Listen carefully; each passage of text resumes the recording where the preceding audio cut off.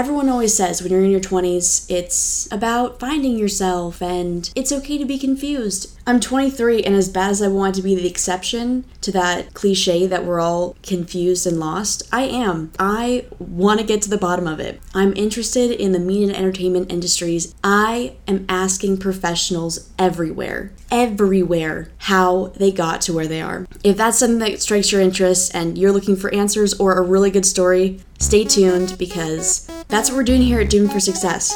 I'm doomed for success, and so are you. Hey, what's up? My name is Badia Shihab, and this is my podcast, Doomed for Success. I'm doomed for it, and so are you. Today, I'm recording the first episode of the podcast in Nosara, Costa Rica, where I am joined with Garth Dyke. He's directed reality television shows around the globe for channels like CMT and HGTV, and today, he joins me here to be on my podcast.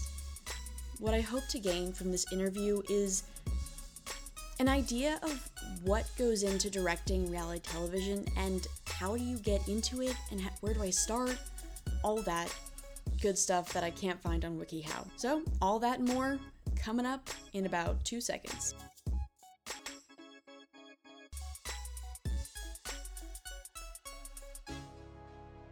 I started out as a kid actor because when I was like 11 years old, I had a filmmaker older cousin who needed an 11-year-old kid in this movie, this drama. And I was the victim, I guess. Oh man, how'd you die? No, I was a victim, like being a child actor. I was even like in the drama. I was like, oh man. Being a child actor has a lot of pitfalls, right? Mm-hmm. And that was difficult. Of course I wanted to do it, but it turned out to be very difficult. But then I got on kind of a roll, and I got on a lot of other kids' programming. After high school, I tried to go into general arts, political science, economics, all that stuff, and I flunked out. Mm-hmm. Just couldn't focus. It just wasn't me. And then finally, I found film school, and then that's where I just started to excel again. Mm-hmm. And, really, I don't know, something about telling stories, something about using cameras and editing machines where I just suddenly felt alive and could really do it. So I was happy I went to film school. Of course, at the time I was very cynical, like, I don't need film school. But it was great. It was really good because, you're so young. I was like 23. You need to be in school. You need to be working with other people and working collaboratively, and this is a collaborative medium. So after that, I went to Korea for a couple of years and taught English. When I came back, I had a couple of friends from film school had started a production company. And I ended up working a good 7 years. Mm.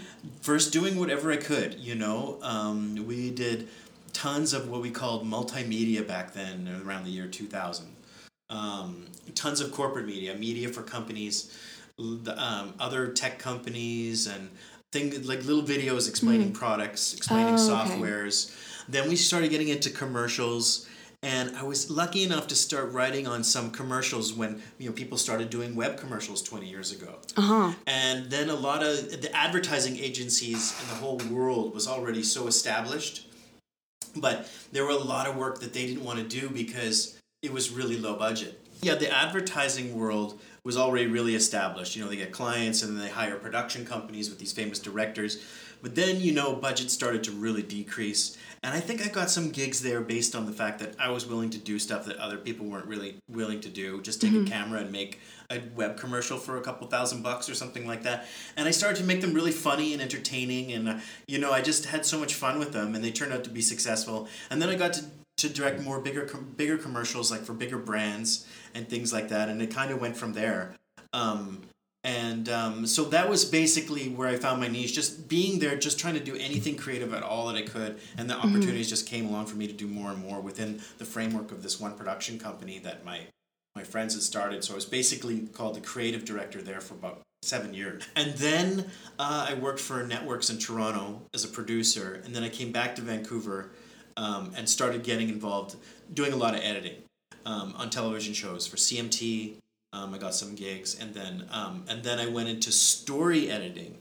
There was a show called Dussault, and then World's Weirdest Restaurants, where they needed people to come in. They had a high demand of people to come in and like work with the footage before the editors worked with the footage. Oh, wow. So before the editor gets all fancy with the cuts and everything, to really kind of hone in on what the story is and just kind of make basically an assembly of maybe 10 or 15 minutes for a 5-minute segment and make these so that the editor only has to start with 15 minutes, not 25 hours of footage. Yeah. So the story editors are going through, working through it, solving all the problems, but not doing all the slick stuff that the editor does in the end.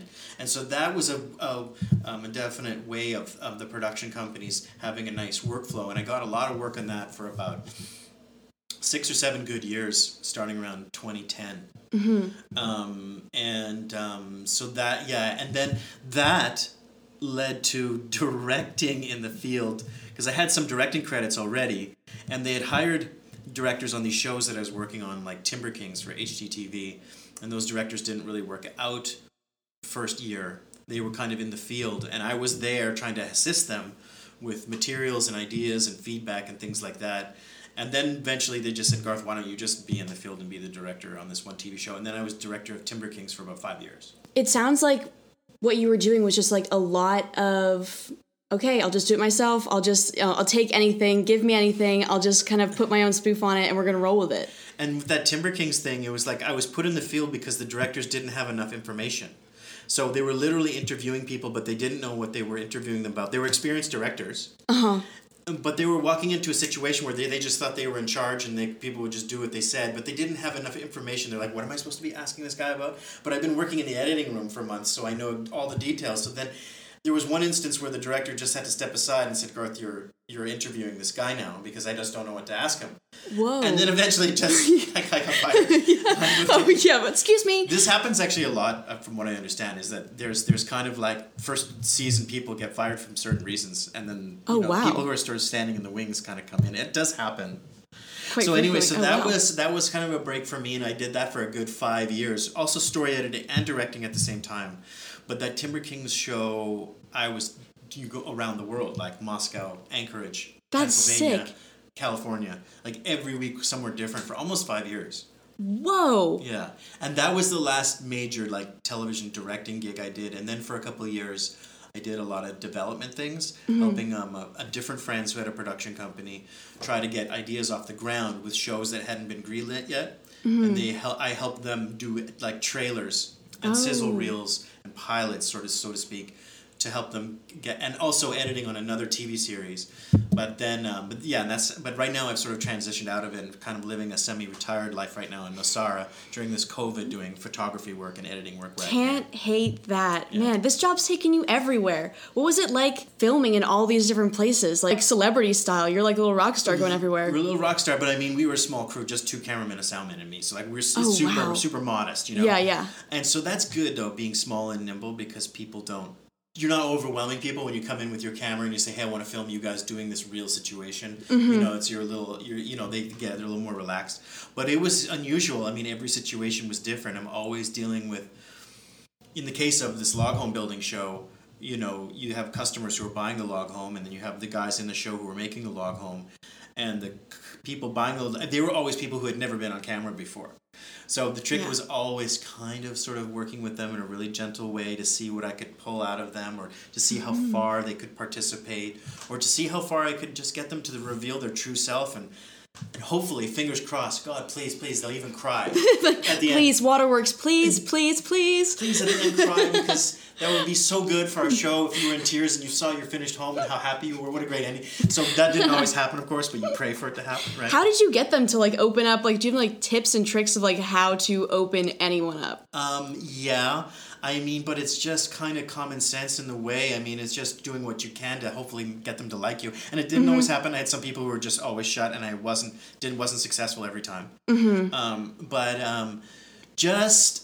I guess it's not coming in like you're the boss. It's more like coming into a situation where, you know, you're going to be a partner with them to help tell their story. And I think that's what worked. That's why maybe some of the directors in the first season got fired because they expected just to walk in and people take their orders. Whether I was just like, I didn't stop people if they had other things going on in their life. You know, they're like, I gotta do this, I gotta do this, I gotta do this. I'd be like, I understand, that's most important. My show to you is the second most important thing.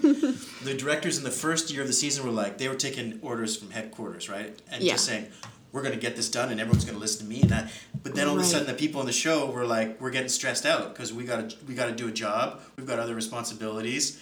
And so my success on this particular show was that I just listened to those people and made sure that they got their life thing done first. Took like a human approach. Second. And then that relaxed them and they're like, okay, now I'm not freaking out, you know, and that was generally how I got through it. Yeah, make sure their needs are taken care of and then start slowly making suggestions instead of demands. Exactly. And seeing where you can, what doors are open, what ways you can work with them, what ways there are willing to be worked with. Yeah. But like I said, it wasn't always possible. I mean, there were some situations I can remember where it went really bad. But were they in like their house where they're like, oof, well, this it's not was in like not... their house. They were just suspicious of us. Oh. You know, like paranoid people. Like, where are you going to make us look like, you know, like when people in South Carolina, are you going to make us look like hillbillies, dumb hillbillies? Or when I went to Russia once, they were like, they didn't know if we were spying on them. Oh, man. That must have been really... It took 3 days before we could turn the camera on. And it was really weird because we got written permission. Why would we go there without written permission? Yeah. So, but then we still had to play this kind of standoff game and like wait for their trust, and it took days, right? Oh wow! Was there anything like from teaching English in Korea? Were there things that you like learned from that experience of like working with people in international communities that kind of helped you approach different scenarios?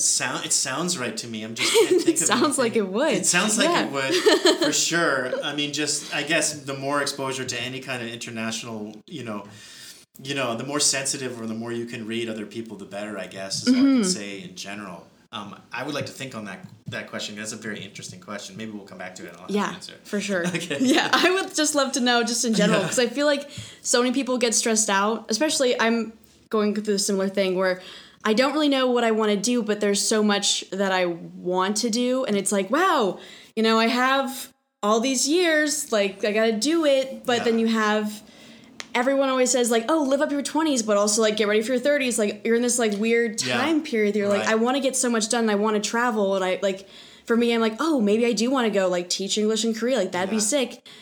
Does that stop me from wanting to pursue any of my other goals? And it's like, probably not. I don't think so, because I taught English in Korea for 2 years when I was 24, and you know, I went right back into the film industry because I still just had to start at square one anyway, you know? But the thing, whatever happened to me in Korea gave me such great life experience. So that did somehow apply. I just don't know exactly how, tangibly exactly. But, you know, came back. And that's what I would say in terms of trying to get into the industry.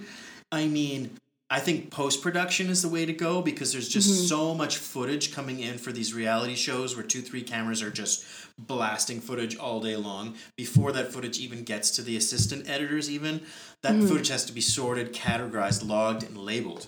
Yeah. Like wide shot of the house, you know, single shot of character A, reaction shot of character B, and this goes on for hours and hours just labeling it so someone can just even click on the files and know what they're looking at, right? So that was just one suggestion I was mentioning to you the other day about someone who wanted to get into. To me, I see so much work, so much processing work at an entry level in post-production of reality programming or just television programming in general based on how it works now.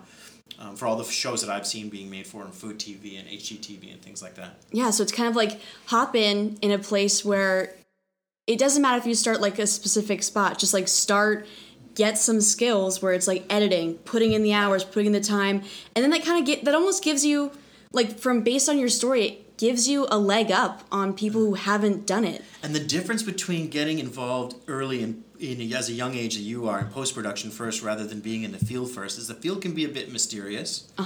Yes, there's often this feeling of like, am I doing the right thing? Did I get all the right shots? Oh, I don't really know self-doubt. Yet. But yeah, you know what? When you get in the editing room and you start watching the footage, it's suddenly really effing obvious what you should have done but didn't do. And so it's really painful when you come back and then you have meetings with all your bosses and everyone watches the footage and it's really obvious what you did wrong when you're watching it. And so that's a tough thing. So the reason I'm saying this is starting in post-production, you have all the information in front of you. You know how it should have been shot, what should have been done. And you're seeing basically it's like you're seeing the puzzle in its almost complete form with all its pieces. Knowing that before you went out into the field would be way better, I would say. Okay. I did it the other way around, and I think being inside post-production first before you go in the field. I mean, I think it's just a good way of doing it. It seems like a pretty smooth transition. Because you got to know how the shots fit together, how the pieces fit together before going out and just shooting and turning the camera on and off. It's like, what's to tell you got all the stuff that you need? Yeah. Right? Oh. Did you ever have to like go in and like when you're editing something and it's just the worst? Like have you ever like, what is that like? Do you like hand it back and you're like, here you go, I tried to make it as beautiful as possible, but... I would say like what we do is let's say you're editing someone else's work and they just missed getting a shot of the person listening to the main person talking. They didn't get the reaction shot. I mean, that's a big no-no. But if they did that often, I'll just make a timeline, and where things seem like they're missing, I'll just put in a black screen and say, wide shot of the farmhouse goes here. And then people say, you didn't get a wide shot? And I'm like, no, we gave me a wide shot of the farmhouse. And they're like, well, you should have got a wide shot of the farmhouse. I'm like, as according to cut, one shot to the next, you can see here, it would be good to see a wide shot of the farmhouse first. So you just put that on screen, you write, as a suggestion to those who are your higher-ups, your producers, I thought I'd just put that as a title placeholder. Yeah. In case you guys have the budget to send someone else out and get that, and in case you want that. Yeah. I'm not saying it's the best idea, I'm just placing that here as I think that would be a good scene order or shot order like that. Yeah, that's one thing you could possibly do. Yeah. That's so cool. Yeah. So you mentioned film in film school. Was that grad school or was that like your like college? It was just a 1-year thing called Vancouver Film School. Really? It was really practical, hands-on. There were camera courses and editing courses and things like that. And then there were throughout the year you had to finish a documentary as a group, you had to finish two different short films as a group. What launched your career? Wasn't this like, well, I went to college and then I had to go another 4 years and then like I did all this kind of stuff. I mean, I don't know like the steps of becoming like grad school to me is so like, I don't know, that's a huge commitment. I can't think about it. I just went to a 1-year school and then some friends gave me an entry-level job doing some basic, editing of even sound files or even just even roughing together little corporate videos for software companies. Nice. So I feel like anyone kind of adopt that to them, like even now. Yes, just like I think so. You can easily find jobs. Well, like little like, hey, could you do this for me? Could you do this for me? Like, and now that everyone's like starting a YouTube channel or like a podcast, like I am, where you can easily hop on and be like, I can edit. Just give me some experience. I found too when we hired entry-level people, when after a few years when I was there and we hired other entry-level people beneath me, or they would just come in, some wouldn't last very long because maybe they weren't very good at anything, but others would start something and then you'd see, oh, they're good at this other thing, and then you'd move them over to this other job, and then they would excel there. And that happened a lot too. So I wouldn't be afraid to jump into whatever entry-level job you can get because you never know how long it's going to last or how before someone moves you over to this because they see you're good at that skill or something. So it's kind of like just get in the water and you'll find where to swim. Just try to get a job if you can. That's the hard part. That's really the hard part, just getting your resume in the door and getting them to look at you and getting them to call you and say that you're willing to do whatever. And you never know, like, and that's a numbers game, right? Just going to place after place after place after place. Yeah. Finally getting in the door somewhere. That's the real hard part. And then it's going to take a few years to get somewhere anyway. But yeah, if you can get in the door somewhere at a post-production company or a production house, that's great. Say you'll PA, say you'll be you'll do assistant night work into grunting and editing. You'll find it works pretty fast because you're a smart person. The media universe is so much bigger than when I was. I mean, people say there's so many more people going to film school now and things like that. But the media universe is so much bigger.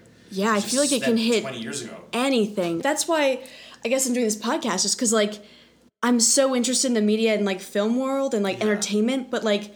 Jeez, that world is on a different planet. There's so much. What about just offering your services to people who have podcasts that need to be edited? Like, there's one here in Nosara that you and I have been talking about. But even when you go back home to New Jersey, I bet you there's tons of people who are just overwhelmed with unedited podcasts sitting on their machines that they just need help with processing them to get them out the door. Yeah. It could be. And if you can help them out and it goes well, then it's like, oh, then you can just like kind of network within that and be like, oh, can you help me out? I'm going to move over here, move over there. And then also with everything you do, like you're going to help with this podcast here in Nosara right now, you can put that on your resume. Like, so that, and then people check into, well, what's the Nosara podcast? Well, why don't you go check it out? And you can send it to them. Each little thing like that adds another thing. Oh, you edited on a bunch of different podcasts. Oh, I get it. And it's another part of your resume. I mean, it's like Shrek. Like, an onion's like a layer. Like, you want to be like that onion. Just have layers.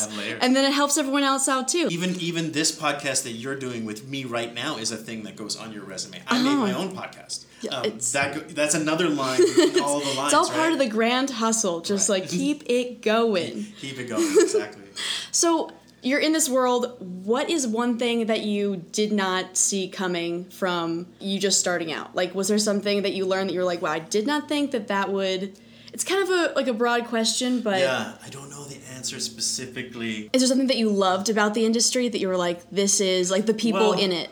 It was pretty tough, actually. I mean, politically, as I got sort of moved up the ladder, it was kind of tough sometimes dealing with people who had been in the industry for a long time. Once I got into positions of like writing scripts or directing commercials, because I was still in my 20s. Yeah. So that was a bit weird. There were definitely some like I'm almost 50 now, but when I was in my 20s, I got some jobs where I could tell the people from either the company that was hiring our production company or the advertising company that there was something weird about me being a guy just in my 20s, being the boss on set sometimes. Like, who is this guy? So I would say the thing that I wasn't mature enough at the time was sort of understanding the political layout of who needs to be recognized as a higher up and an important person and who needs some attention paid to them, rather than me just like going, I'm too busy right now to deal with you. I'm focusing on I'm the director, I'm going to focus on this thing. Maybe being a little smarter with paying attention to who the higher ups were to acknowledge them a little better, maybe. Maybe that's just one thing that comes to mind as a memory from my 20s. Definitely. I feel like that could be, especially, I feel like being in your 20s would be almost more stressful. You're like, you guys have got this figured out. I am right now.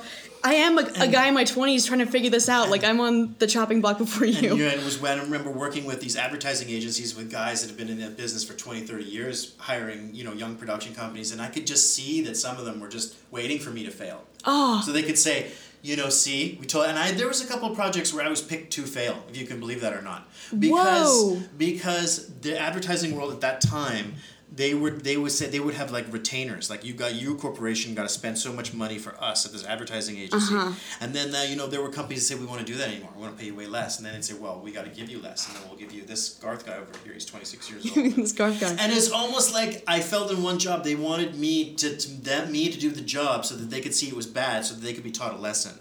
I know that sounds really screwed up in business, but I saw that happening. And I saw that, and that was scared the crap out of me while I was obviously. So right? I would have been like, what's the next step? Luckily, that series of commercials that I'm talking about was a series of 6, which were extremely funny, well acted, and well shot, and well edited. And they were super low budget too. And so the advertising agency, our boss, had to kind of walk away with his tails between its legs, which is not a great thing either. But there are some political things which I was not prepared for as a person in my 20s, to be working with other large corporations that buy commercials from large corporations who are advertising agencies, who hire companies who are production companies who I was working for. That politics was I had no idea what that was going to happen. Yikes! What got you through? Like, did you like adopt like a mentality, like a mantra, where you're just like, keep it going, Garth? I got lucky in the first few that they were just really good. So it's like that was the only reason I made it. If they sucked, if those commercials I directed sucked, that could have been the end of me. I don't know. But I feel like what you've mentioned like before, like throughout the podcast right now, is like, humor plays a massive part of it. Like even those low budget ones, they're like, put this guy on it, we'll just see how he does. It's gonna be terrible. Like, keeping a sense of humor, I think that's so much to be said for just like keeping it fun, keep it light, and just send it, like, just put it through. Absolutely. And there's like always something you can do like out of nothing. It just seems like what I really enjoy about your story is that it wasn't this like, oh, like my dad was in it, and like we're just like this big family from Hollywood, actually. Like, it just like, it's honestly my blood, like DNA, that's what I am. And that's what I think is so important to hear, is like these stories of people who came up because they're like, I'm interested in this, I'm gonna go do this, I'm gonna just kind of roll with it and just kind of keep like an open space about it in your head. Just like shoot with humor. It just roll with it. It doesn't matter what happens. I love that. Yeah.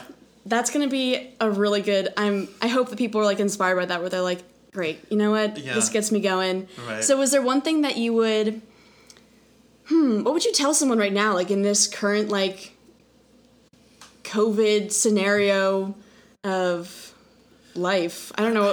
I can't tell you if we're on the end of it or not, if we're in the middle. I haven't been really involved with TV since COVID. I've actually been kind of out of it because my dad has suffered from Alzheimer's, and I had to kind of take over his business during that time to sell it, and that took a good year out of my life. Yikes. I was totally non-entertainment industry kind of business. Yeah. But I don't know what to say during COVID, except that I know that, everybody's working remotely, right? Yeah.